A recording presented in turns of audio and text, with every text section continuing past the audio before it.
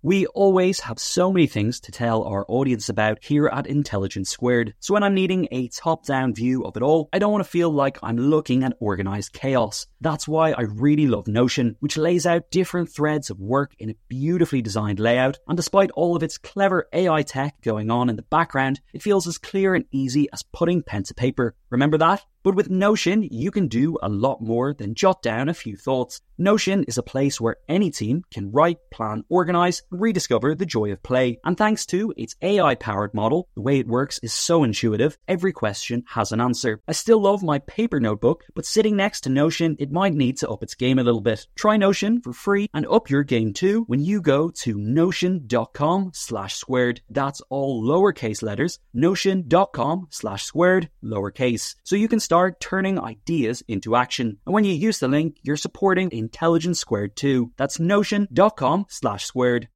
When you need mealtime inspiration, it's worth shopping Kroger, where you'll find over 30,000 mouth-watering choices that excite your inner foodie. And no matter what tasty choice you make, you'll enjoy our everyday low prices, plus extra ways to save, like digital coupons worth over $600 each week. You can also save up to $1 off per gallon at the pump with fuel points. More savings and more inspiring flavors make shopping Kroger worth it every time. Kroger, fresh for everyone. Fuel restrictions apply. You're listening to Business Weekly on Intelligence Squared. This week, we're featuring an episode of the How I Found My Voice podcast in which Sir Richard Branson speaks to Samira Ahmed about becoming a serial entrepreneur, signing some of the biggest names in music and the next frontier of space travel. It's a fascinating conversation, and if you do enjoy it, you can subscribe to the How I Found My Voice podcast by searching for it in your podcast app. But now, let's go to the episode.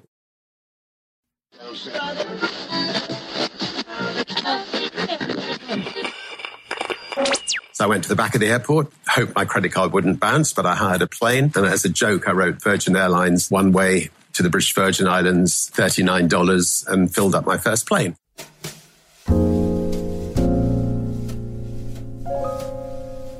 We built a UFO, as you do, and we flew over London at 4:30 a.m. on April Fool's Day.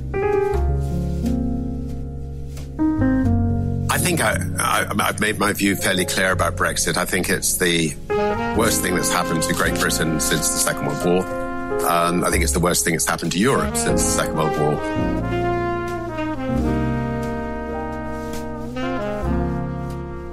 Hello and welcome to How I Found My Voice, a podcast from Intelligence Squared. I'm Samira Ahmed and I'm going behind the celebrity persona to find out what influences shaped their success. How did politicians, artists, writers and business leaders grow up to become such great and unique communicators? If you enjoy this episode, do rate and review us on Apple Podcasts.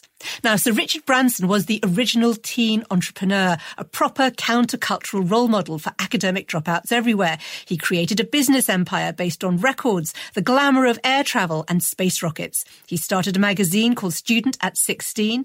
His record label, Virgin Music, famously released Mike Oldfield's mass-selling instrumental album Tubular Bells, and the Virgin Megastore was at the heart of the record-selling business for generations of young people. His successful ventures include an airline, Virgin Atlantic, banking, Virgin Money, and the privatised railways, Virgin West Coast, and Virgin Healthcare, running contracts for the NHS. Now, according to the Sunday Times Rich List, he's the 34th richest person in the UK, worth £4.05 billion. Richard, where are you speaking to us from? The beautiful island of Necker Island in the British Virgin Islands. And as we're speaking, I think we've got a month's rainfall falling in one day over the UK. What's the weather like where you are? The nice thing about the Caribbean is it's 12 months of pretty well beautiful weather every day, with every 10 years. A dreadful hurricane. And I think we had the worst in history hit us about 18 months ago, which we've nearly recovered from. Well, I'm about to take you back to your childhood, but I also wanted to say to our listeners, as Richard is speaking to us from his island, there is sometimes interference with the line, so apologies if the sound quality is not up to our usual standard. So, Richard, what sort of home were you growing up in, and what was your childhood like? A very lucky childhood, two delightful younger sisters, a mum and dad that loved each other. We lived in a little village in Surrey, and I would spend most of my time out playing with friends in the countryside and getting up to mischief. My father had just come back from the war. He became a barrister and somewhat struggling barrister, and he would bring his briefs back, and I'd look at the front of the briefs, and he'd be getting 3 guineas or 5 guineas a brief, which wasn't a lot of money, but it managed to keep us all going just fine. Tell me about your mother, because she sounds like she had quite a glamorous, racy life. She'd been a dancer, an actress, and a probation officer, and also flown planes. Is that right? Gliders, yeah. My mum was the sort of the budding entrepreneur in the family. She would always be, trying new things, and she'd throw herself into everything and anything. And she still does, well into her 90s. We all ran to keep up with her. She wasn't allowed to get a gliding pilot's license and go into the Wrens, so she dressed up as a boy in boys' clothes and cut her hair and managed to get in. So she's had a fun time. We should say this was the Women's Royal Navy Service, the Wrens, during World War II. Exactly, the Women's Royal Navy Service at the time, yeah. You're known as being quite adventurous. Do you think it's your mother that you get that from? I suspect my adventure side comes from my mum from a very young age. If I was once travelling to my grandmother's house, and I think I was having an argument with my sisters at the back of the car, and she just stopped the car, pushed me out, and told me to make my own way there. It was about five miles from my grandmother's through the countryside. So she was a great believer in getting us to stand on our own 2 feet. And she'd put us on a bicycle and tell us to ride 200 miles in pouring rain to get somewhere. And her attitude was, yes, there's risks attached to that, but hopefully the end result would be your kids will, if they survive, will be that much more capable. Your grandparents put up the money to send you to boarding school, and it is one of those things that baffles non-Brits, the sending away of very little children to boarding school. What was that experience like? I know you ended up at Stowe, but presumably that wasn't at 8. Was that later? That was later. I think it's a dreadful tradition. I mean, it's sort of a leftover from the times when Britain, ruled the world, and our great-great-grandfathers were in India and they had to leave their families behind. I certainly didn't enjoy boarding school.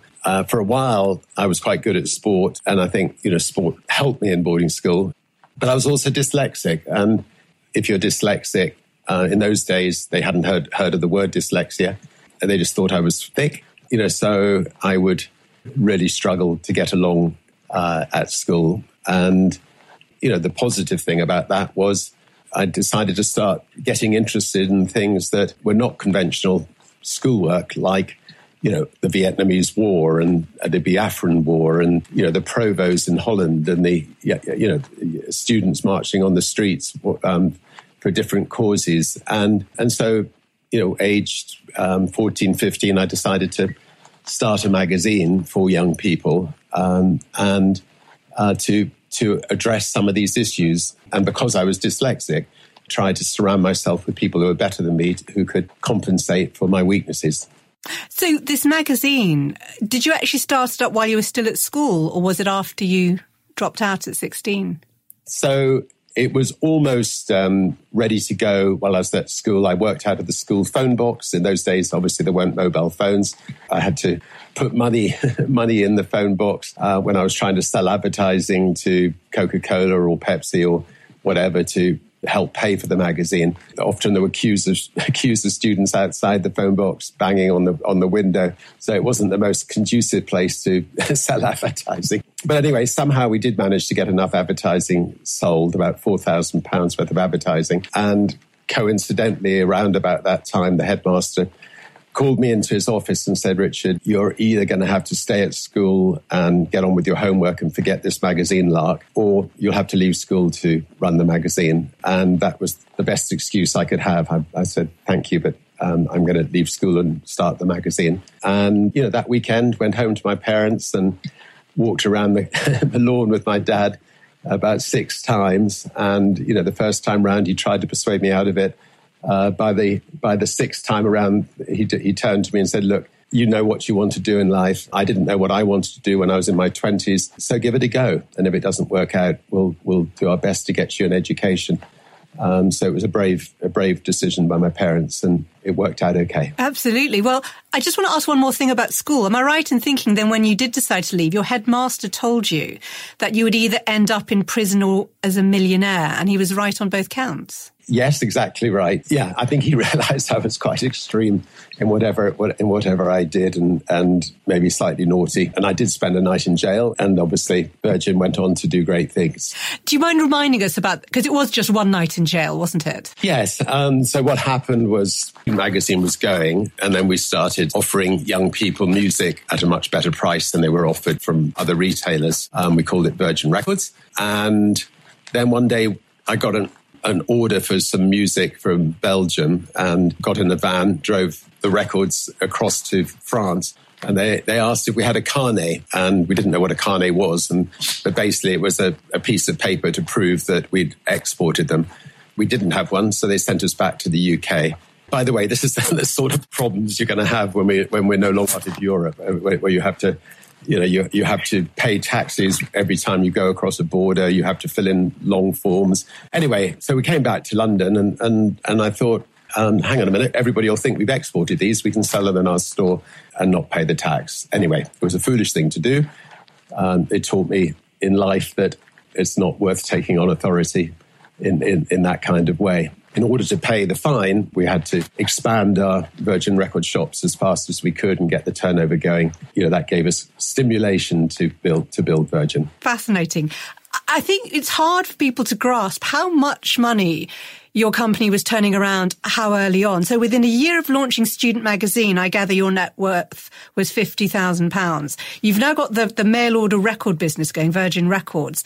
What year is this? I mean, what kind of money are you turning over by this point? We may have been turning over quite a lot of money. We certainly weren't making a lot of money. So, in order to get the mail order company going, I would stand outside the Albert Hall or the Queen Elizabeth Hall, handing out leaflets to people as they left, listing all the records that we could sell them. Because we didn't have any cash, they would then send us the money. Then we would go and buy them from record shops and at a discount, and then we would send the music to them. For some time, the record companies wouldn't supply us direct. And it was only when, we did have a lot of people ordering a lot of records that the record industry finally dealt with us in it directly.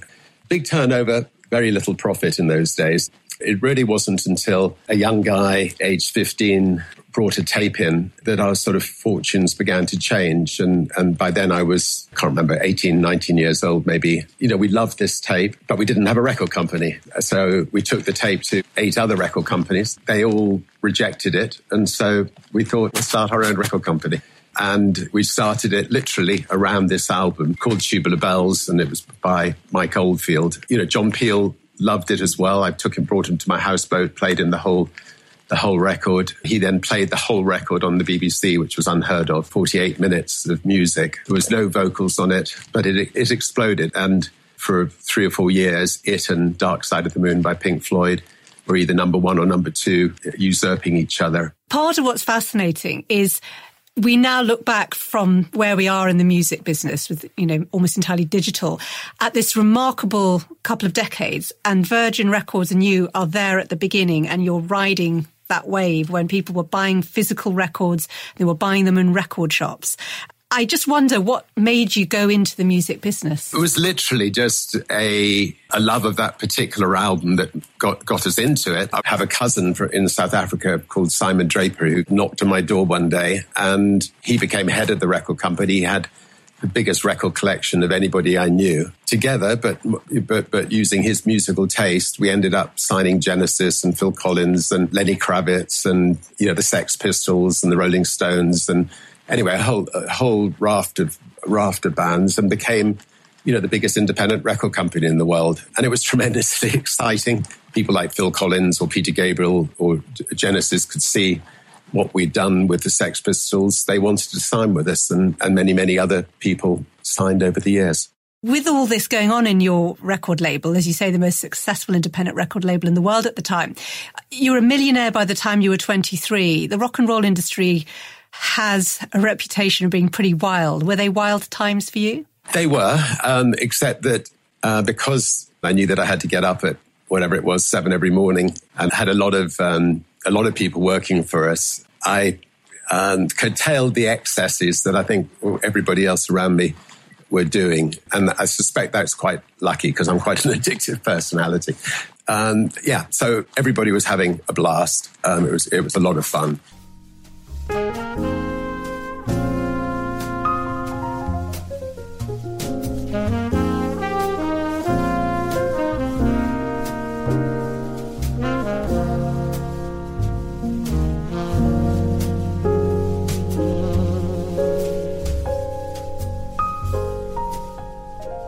I'm interested in how you came to set your sights on air travel and wanting to set up an airline. I was in my late 20s courting a lovely lady who's now my wife. And I'd been away from the Virgin Islands for about 3 weeks. And on the way back to the Virgin Islands, I was on an American Airlines plane in Puerto Rico when the captain announced that he'd been told that he couldn't fly to the Virgin Islands tonight, but he would fly in the morning when he could get a full load of passengers. And I was damned if I wasn't going to get home that night. It was the last flight out. So I went to the back of the airport. I hoped my credit card wouldn't bounce, but I hired a plane and borrowed a blackboard. And as a joke, I wrote Virgin Airlines one way to the British Virgin Islands, $39, and went around all the passengers who'd been bumped and filled up my first plane. And then the next day, I rang up Boeing and said, my name's Richard Branson. I have a company called Virgin Records. We have the Rolling Stones. Could I possibly buy a second-hand 747 from you? There was a bit of a laughter at the other end of the phone, but in the end, he said, look, I'll come and see you. We'll certainly talk about it, but only if you promise that you won't call the airline Virgin. He said, if you call it Virgin, nobody will expect to go the whole way. So anyway, he turned up. We managed to get our first second-hand 747, and we disobeyed him. As people know, we called the airline Virgin. Where did the whole thing about your brand being called Virgin come from in the first place? I was with a group of young 15, 16-year-old girls, and one of them laughed and said, you're virgin at business, we're all virgins, why don't you call it Virgin? And I was certainly a virgin at business, so it seemed like a fun thing to do. And then I had real problems trying to get it registered. The registry office thought it was rude, and for 3 or 4 years we couldn't actually register it, although we just carried on. In the end, I wrote them a letter, having looked at the dictionary, and said, look, virgin means pure, untouched, unblemished. Perhaps you could reconsider. And they reconsidered. Well, it's interesting the way that word has that risque association. Even as you say, you successfully argued on some of the dictionary definitions. And the first commercial flight that Virgin Airways had, it's been documented by, I think, a former travel editor of one of the Fleet Street papers about this wild party. And he says, let me tell you, it was a bacchanalian orgy. I mean, it was wild. There was drinking. There were topless models on the plane. It was having a party, and Richard led from the front. Do you remember that first flight? I remember it well. I can't remember topless models, but anyway, I can remember everything else. You know, what we wanted to do was to differentiate ourselves from the stuffy British Airways. I mean, the only reason I decided to start an airline was because our rivals, British Airways and Pan Am and TWA, you know, they would dump a lump of chicken on your lap, no seatback videos, no films. The staff were fairly obviously didn't enjoy their jobs in those days. So we thought we could do it differently, and we thought we could make it a fun airline. Everything about Virgin was different, and it had to be different because, you know, if you look at the history of the airline industry, it's littered with failures. I mean, like, we were competing with 20 airlines with one plane. Most of those other airlines had 300 planes. Pretty well every single one, bar one, have gone bust. So Pan Am, TWA, Air Florida, People Express, British Caledonian disappeared. You know, they just hadn't got the product right so that the public really wanted to travel on them. And it was quite easy for the likes of British Airways to push them over the cliff. When British Airways tried to push us over the cliff and launched the Dirty Tricks campaign against us, the public stuck with us. We took British Airways to court. Things worked out okay, but it did result in me having to sell the record company to make sure that we could combat them. And that was a sad day, but we then had the financial strength to make sure the record company was secure, the airline was secure, and we had the resources to take Virgin forward into new foundations, etc. It's quite a roller coaster that time, and I remember it. For those who don't, remind us, what were the dirty tricks that BA launched against you? when I tell you, it almost sounds too unbelievable to be true, but they had a team behind locked doors, which nobody was allowed to enter, and they were going into our computer information, and they were then getting the names of our passengers. This team of people were ringing our passengers, pretending to be from Virgin, saying that Virgin had a delayed flight, and then switched them on to British Airways. That was one thing they were doing. They had a team of people at the airports who were trying to intercept our passengers as they were going to the check-in desks. They had people that went through my rubbish bins in my home, rubbish bins of journalists who were also investigating BA at the time, rubbish bins of a nightclub that we owned to see if they could, find some needles or something to prove that, somebody had taken drugs in the nightclub, which is quite likely they would have done. And then they would, try to place the stories with the newspapers and so on. And then at the same time, they were trying to discredit us financially with banks and other things. So it was a systematic attack. British Airways had successfully done that with Freddie Laker, and they'd had to pay out quite a lot of money when he disappeared. It was the way they behaved. Once we won the court case, Lord King had to resign, who ran British Airways. And since then, we have competed fairly. They haven't resorted to these sort of dirty tricks.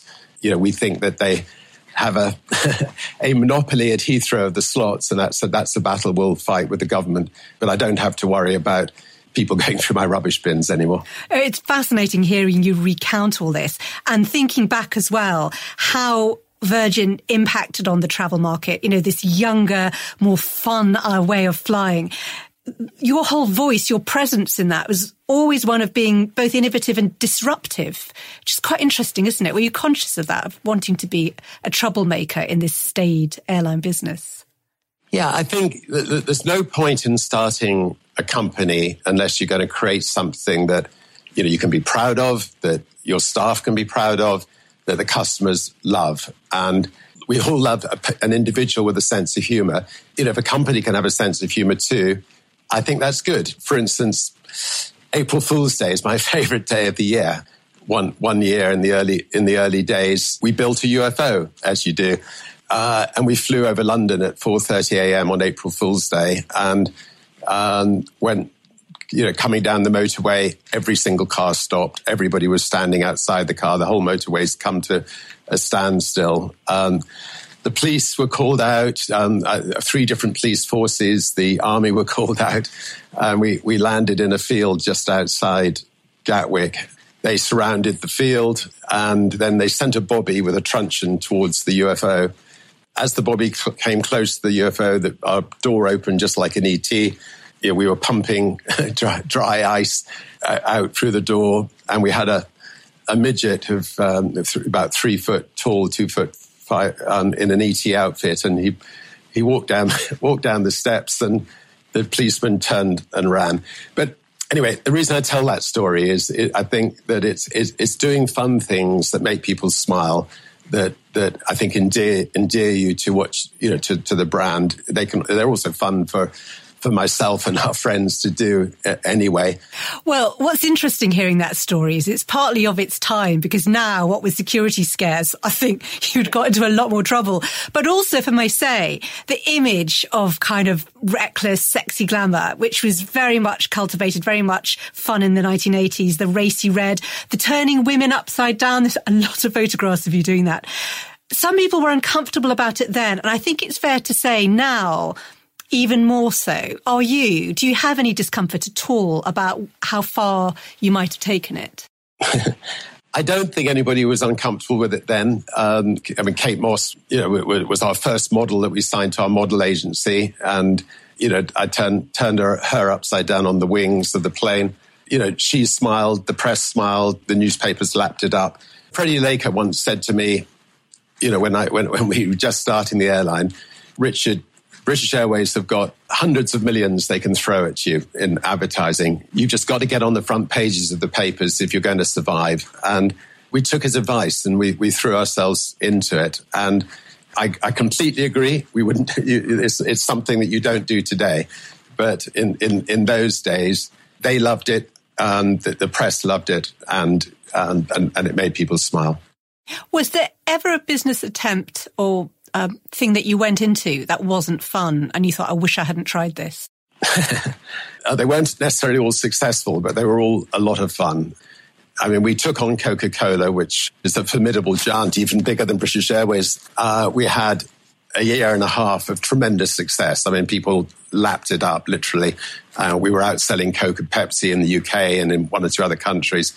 We then made the mistake of turning our firepower literally on America, and I arrived in Times Square with a British Sherman tank, crushing, piles of Coca-Cola and Pepsi cans, and cola was squirting everywhere. And, we then turned the tank's turret onto the Coca-Cola sign, and which we'd pyroteched the night before. Coke were not amused. And the next day, literally, they got a DC-10 in Atlanta at their head office, filled it with SWAT teams and money. And these SWAT teams and the money arrived, and suddenly Tesco's became very wealthy as they were taking Virgin Cola off the shelves, as did most other retailers in Britain. And, within 6 weeks, we'd been kneecapped very successfully. And we did not know at that time what was going on. It was about 3 years later that my new bank manager at Lloyds took me out for dinner and said that she was the lady at Coke that had overseen this kneecapping.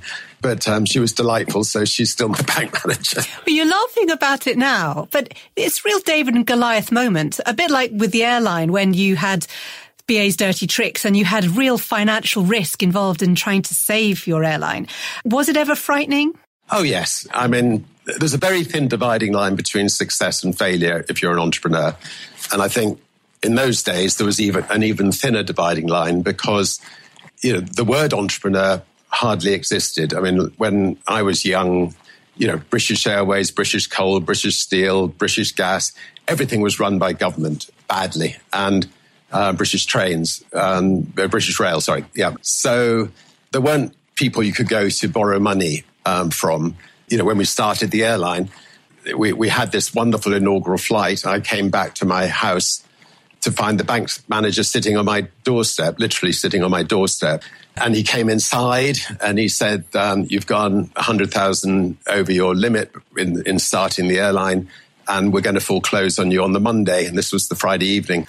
I just said, look, I'm really sorry, you're not welcome in my house. And I gave him a gentle push outside the house, and then thought, I've just pushed the person out of my house who's about to take the house on the Monday and everything else we had. And anyway, we then scurried over the weekend, managed to get the overdraft below. This was Coutts and Company was the bank, and we had a 3 million overdraft facility. We then took our profit figures, etc., to Lloyds, and by the end of the week, they'd given us a 30 million overdraft facility, with exactly the same figures that Coutts had. So, yeah, it can be perilous building companies. I'm quite interested in some of the things that didn't quite work out, particularly Virgin Beauty, which was your venture into the cosmetics business. And what I remember reading at the time was people saying you always hired the best from the competition when you were starting out. What did you learn from experiences like that? I mean, fortunately, we haven't had many failures. We've had Virgin Brides, we've had Virgin Cola, we've had Virgin V, which was the beauty side. Yes, I just remembered Virgin V. You had a shop on Oxford Street. And I should say I was a huge fan of the products there. I think with most companies that fail, we'd not differentiated ourselves dramatically with the competition. So, we're just about to launch a Virgin Voyages or a cruise company. Does the world want a new cruise company? I would never want to go on a cruise. So we decided let's try to create the kind of cruise company that myself and my friends would love to go on. And, so we got a massive big blank sheet of paper. We've created, I think, the cruise line that is going to be fun, which everyone would love to go on and would want to come back for more. And we've got 4 or 5 new ships coming. Actually, I'm going to go on the 1st in November just to check it out. With the cruise line, it's going to be the best. I mean, absolutely the best. Like no buffets. It's going to have 28 of the best restaurants on board. The best music, the best everything. With the few companies that have failed at Virgin, we might have been the best in a sense, but we weren't. Like with a cola. You can't be dramatically better than Coke or Pepsi. And, so when they try to put you out of business, it's quite easy for them to do so. With an airline, because we were so much better than British Airways and because people loved and still love to travel on Virgin Atlantic or Virgin Australia or the other airlines we set up around the world, they've survived and thrived. Can I ask about the space travel? Because you have stayed committed to it with Virgin Galactic, and I know people who bought tickets very early on. Has it been frustrating watching the likes of Elon Musk kind of suddenly come in there and launch his different bids? And where is Virgin Galactic now?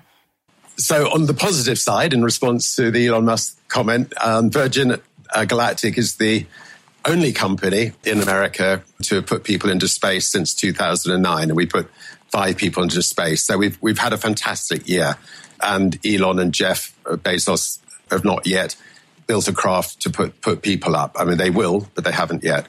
So we're very proud that the team have succeeded at doing that. It's been, I think, for all of us, Jeff started, I think, a year or two before us. For all of us, it's been about 14 years of hard work. And rocket science is difficult, and we've found that, as has Jeff and as has Elon. But now we have a wonderfully safe rocket that's been tested and tested and tested that can be switched off at a second's notice. We've got a mothership which we built. We've got a number of spaceships that we've either built or are building. We've got a beautiful spaceport in New Mexico, and early-ish next year we'll start taking people up into space.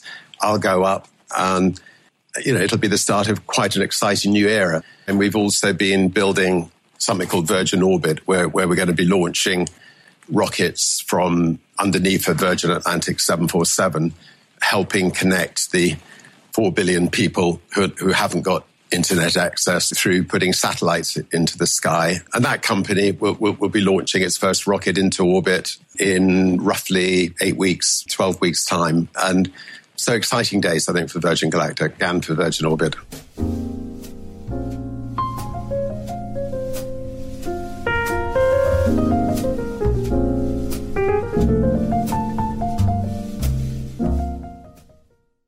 The events calendar is filling up here at Intelligence Squared, and to create each one, we obviously rely on some brilliant guests and onstage talent. But behind the scenes, there's also a producer, a production team, and the budget in the mix too. You've got to keep an eye on all of that stuff in one place. NetSuite is the #1 cloud financial system, bringing accounting, financial management, inventory, and HR into one platform, slashing manual tasks and errors. And you can cut the cost of maintaining multiple systems because it's super easy to get started. NetSuite exists in the cloud, you see, no hardware needed, so you're cutting IT costs too. That's why over 37,000 companies have already made the move. And now, by popular demand, NetSuite has extended its one-of-a-kind flexible financing program for a few more weeks. Head to netsuite.com/squared. That's netsuite.com/squared. netsuite.com/squared. Sponsoring the show for this episode is Marquee TV. Marquee TV is a streaming service with a difference. It's bringing you the top tier of performing arts straight into your living room or onto your device. So think dance, theatre, music, anything you might find in the West End, Broadway, or maybe a cool little experimental space too, but saving you the cost of a few tickets as well. I've got happily a bit lost in their vast library of performances, exclusive interviews, and behind-the-scenes content. Choreographer Jonathan Watkins' interpretation of George Orwell's classic 1984 was pretty cool, and I love the dance piece Sutra, inspired by the skills of Buddhist Shaolin monks. And we've got a special treat for our listeners. Marquee TV offers 3 months of access for just 99 cents. That's right, 3 months for only 99 cents with the code SQUARED. Simply visit marquee.tv and use the promo code SQUARED to dive into the world of arts like never before. Bring the arts home with Marquee TV. Another day is here, and you're ready for it. What to wear? Check. Breakfast, lunch, and dinner? Check. Planning for what's next and how to save for it? That's where Bank of America can help. For your financial to-dos, Bank of America has experts ready to help get you closer to your goals. Get started at one of our local financial centers or 24/7 in our mobile banking app. Find a location near you at bankofamerica.com/talktous. What would you like the power to do? Mobile banking requires downloading the app and is only available for select devices. Message and data rates may apply. Bank of America N.A., member FDIC.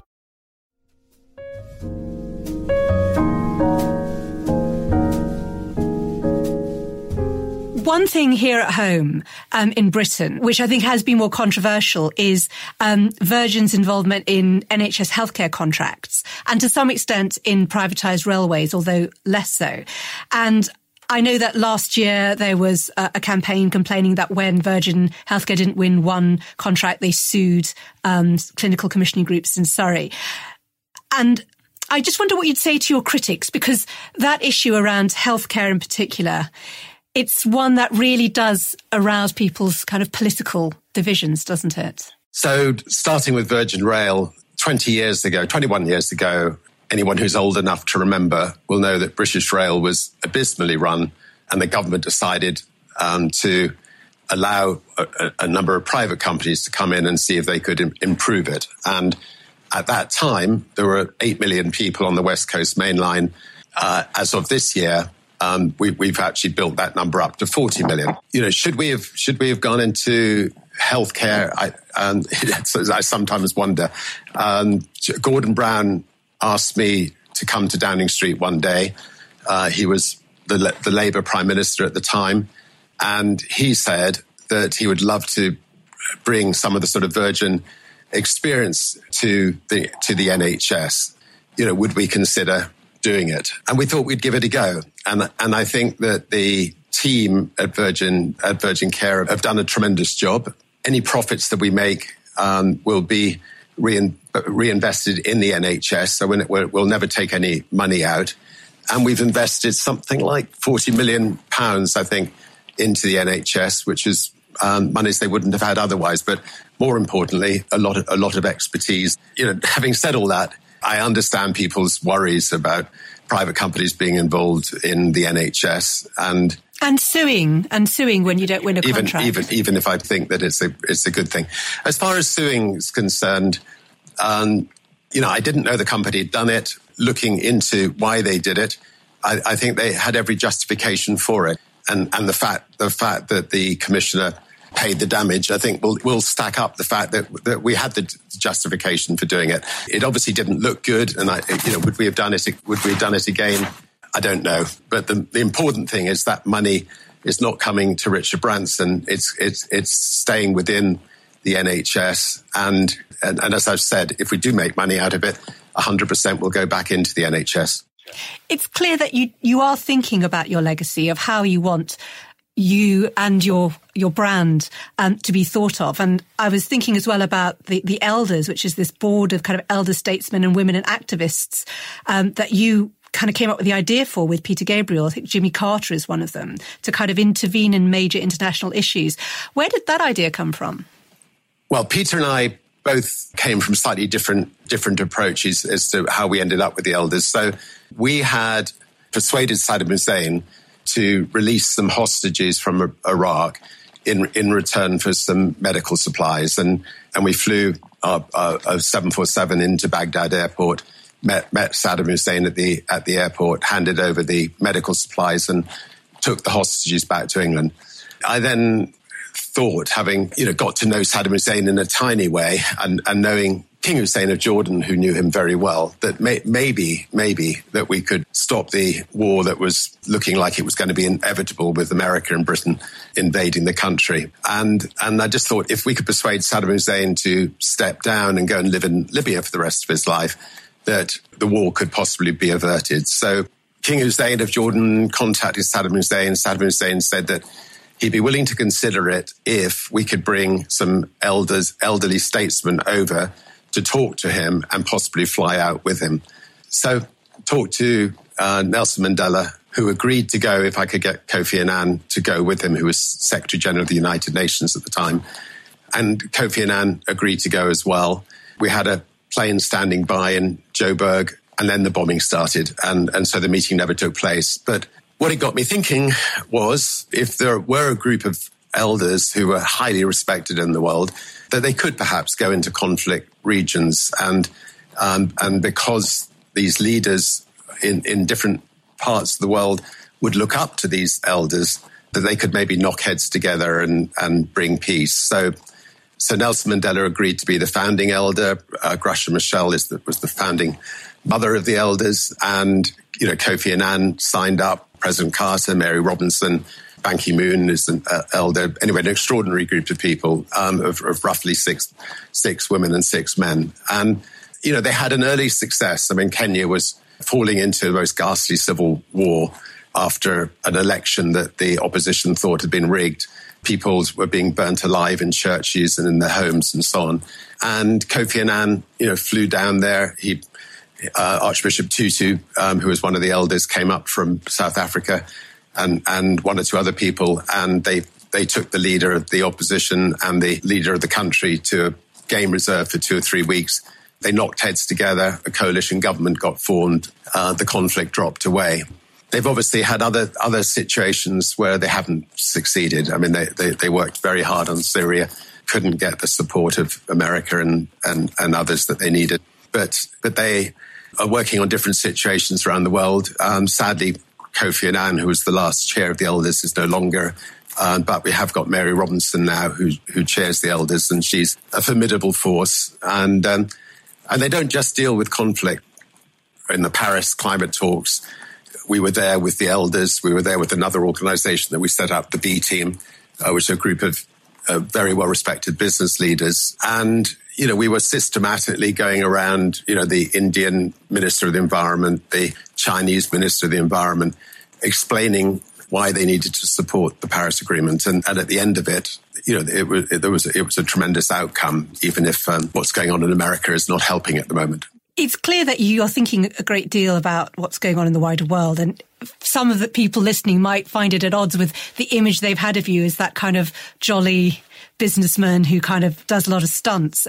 You mentioned earlier some quite strong comments about the impact of Brexit, for example, on shifting goods across borders. What are your thoughts about where we are and the Prime Minister's handling of it? And I'm conscious we're speaking at the very start of October. By the time this airs, who knows what state we're in. But you clearly have a view about Brexit. I think I've made my view fairly clear about Brexit. I think it's the worst thing that's happened to Great Britain since the Second World War. I think it's the worst thing that's happened to Europe since the Second World War. The European Union was set up at the end of the Second World War by people like Churchill and others to make sure that we would never go to war with each other again in Europe. Since then, it's been a bastion of peace, a bastion of democracy. It's extraordinarily sad that kids of people who live in Britain will no longer be able to work in Europe, will no longer be able to live in Europe. It's incredibly sad that businesses and therefore the people who work in those businesses have been so badly damaged since the referendum and will be damaged even more in the years to come. I could just give you examples of our own businesses. I mean, Virgin Atlantic that we've spoken about, it has cost tens of millions of pounds since the Brexit referendum by the collapse of the pound from 152 to 122. All our costs are in dollars, fuel, maintenance, lease costs. And that's been a big financial blow to the company. And then on top of that, if we go for a hard Brexit, we send about £100 million worth of goods to around the world, but we get that £100 million from Europe. That will stop. I mean, that'll just go on European airlines and not on British Airlines. So, the list is gigantic of all the negatives, and one just wonders why we're ploughing on and on towards the edge of the cliff. Finally, what do you want your legacy to be? Your legacy is basically how you brought up your children, how you and your wife have brought up your kids. They're the people that live on after you, and they're the people who, continue, hopefully, the good work of their father or mother. I'd like to think that in various things that we've done and are doing, that we've made a bit of a difference and hopefully improved other people's lives. Apart from the elders and the B Team, we're working a lot on the oceans, trying to get to 30% of the oceans protected by 2030. We've worked a lot on drug reform and trying to, have governments treat drugs as a health problem, not a criminal problem. Anyway, being an optimist and having got parents who both lived well into their 90s, I'm hoping for the next 25 years to still be working on them. So legacy is something I've not got to think about for the time being. Sir Richard Branson, thank you so much. Thanks so much.